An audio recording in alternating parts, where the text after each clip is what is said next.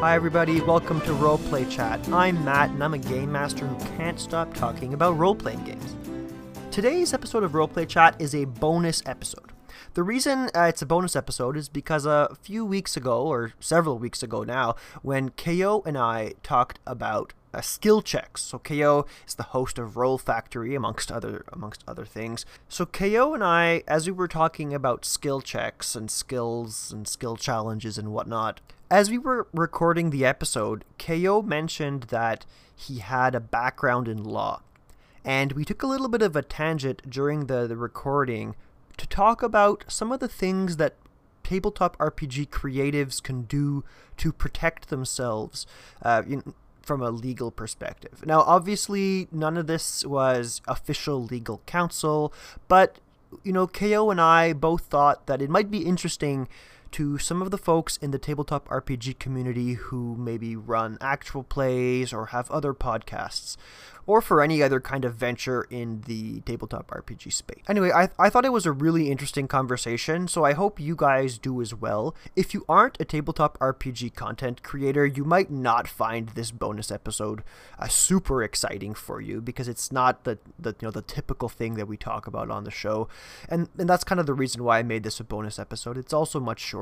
I also wanted to give everybody a quick heads up. The What is Roleplay Anyway charity panel, by the time this bonus episode airs, will have already aired. It would have aired on Friday, August 26th, and now there's a lot of content there. It's about 2 hours worth of conversation with 5 panelists, so that's a lot of editing on the back end for me. So I wanted to give everybody the heads up that that's coming, and that'll be coming next week. But this bonus episode is kind of to help tide us over until then. So without further ado, let's get right into the discussion. Again, this is me and KO. KO is the host of the Roll Factory podcast, where he assesses the player character sheet of Dungeons & Dragons 5th edition, one stat block at a time, one skill at a time. He's also the owner of Particulate Media, and I'm a guest on Roll Factory. That episode hasn't aired yet, but as soon as it does, I'm excited to share it with you all. So, without further ado, let's get into the quote-unquote legal conversation. Hope you enjoy it. Before we recorded, you mentioned that you have a legal background, and I'm not sure if that's something that you still practice, or if you're in another world now. I am. It was a former life, but I went to law school. I was an attorney in a former life. I don't do that anymore, but I still have opinions about intellectual property and licensing and all that stuff. Yeah. So, I mean, obviously, people listening, don't take this as legal counsel, but KO, No. Are there any tips or strategies that you'd like to share with aspiring creators out there about how to protect themselves from, potential outbreak or drama or any of this fallout that, the tabletop RPG community seems to not be safe from? You often see or hear stories about conflicts, contract this, contract that. Anyway, I pass the mic over to you. This is your expertise, but is there any strategies that you'd like to share?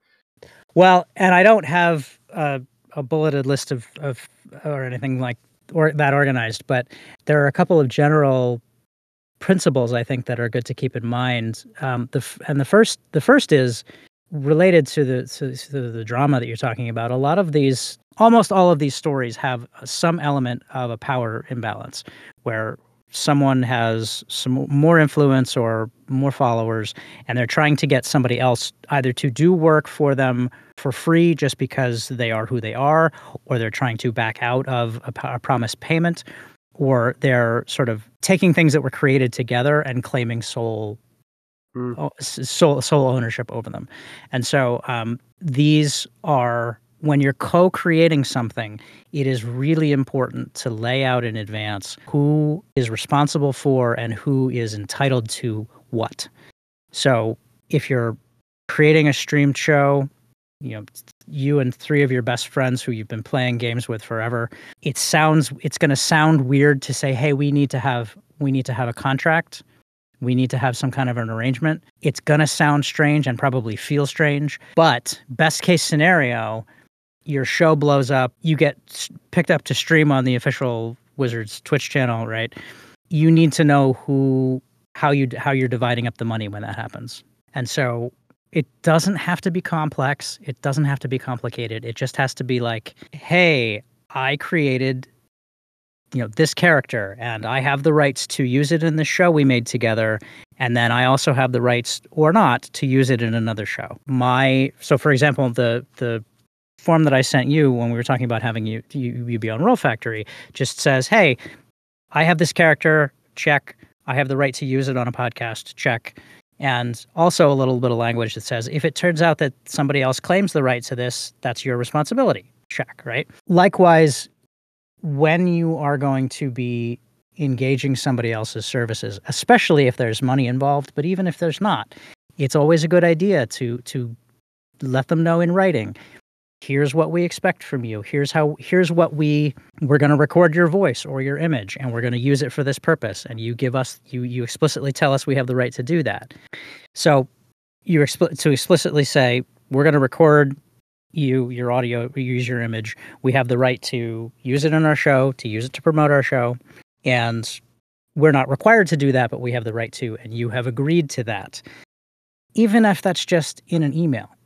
It doesn't have to be a big document. It doesn't have to be notarized or anything. It just, having it in writing somewhere so that if there is a dispute later on, everybody is clear on this is what we agreed to.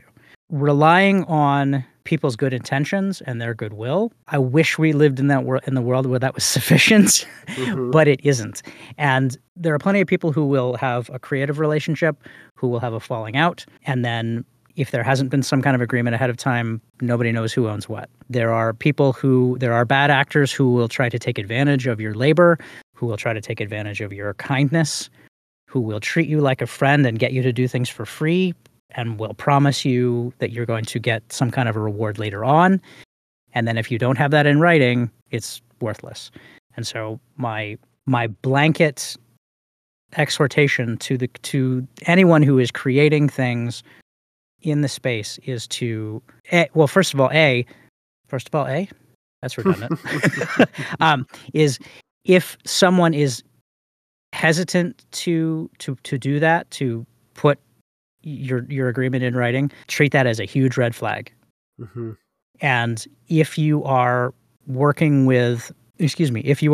if you're doing anything collaboratively, if there's more than one person involved in any project that you're working on, make it clear that you want to agree in advance who owns what, who is allowed to use what, in what context, and don't just rely on their good intentions, because you can have a falling out, and then your project dissolves, and then you don't know if you have the right to use, one person created their character, another person created the world setting, another person created the place names, or somebody else drew original art for all of your characters.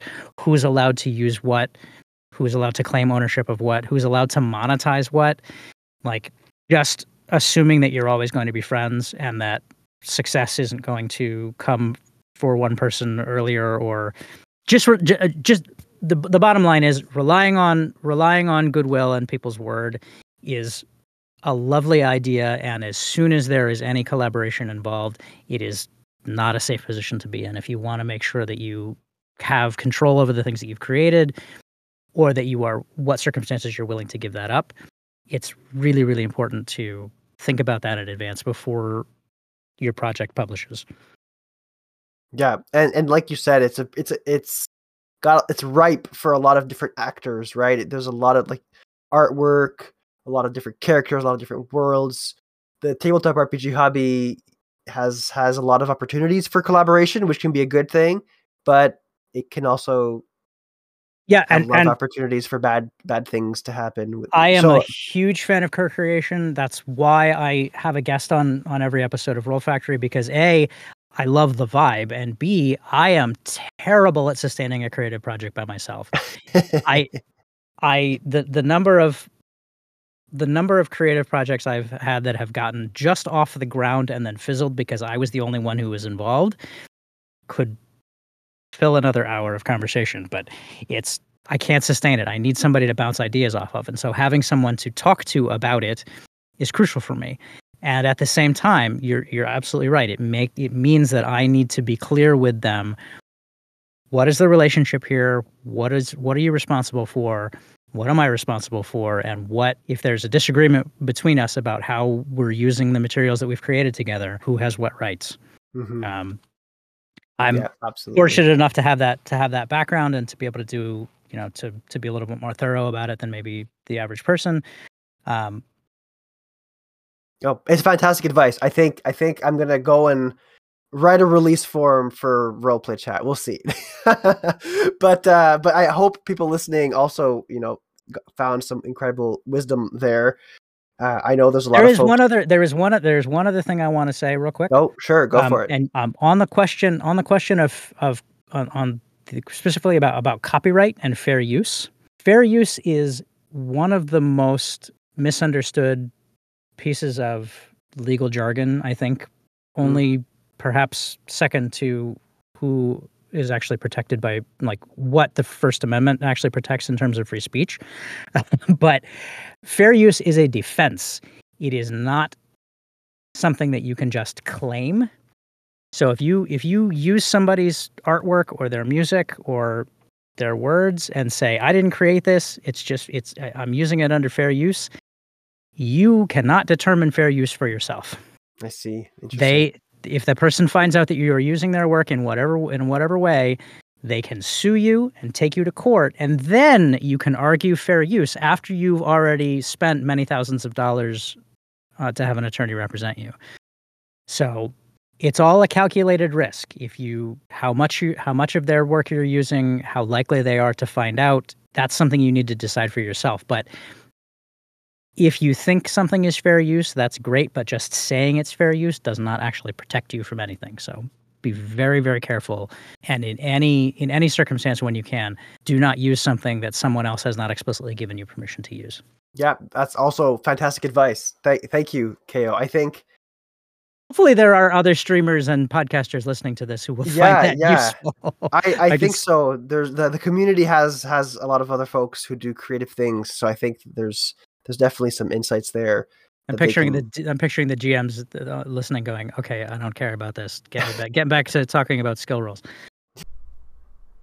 All right, guys. So that concludes the conversation I had with KO about legal opinions and things like that. Obviously, again, like I said, none of this stuff is a formal legal opinion, but it's still, I thought it was still really insightful and interesting. So if you're a tabletop RPG content creator, I hope you found it interesting as well. If you have questions, you can feel free to reach out to me on Twitter. That's roll_play_chat. I also have an email that's contactroleplaychat@gmail.com. If you want to contact KO, you can find him on Twitter. That's RPG Roll Factory. Or you can contact him at Particulate Media. That's info@particulatemedia.com. And with that, let's call it a chat.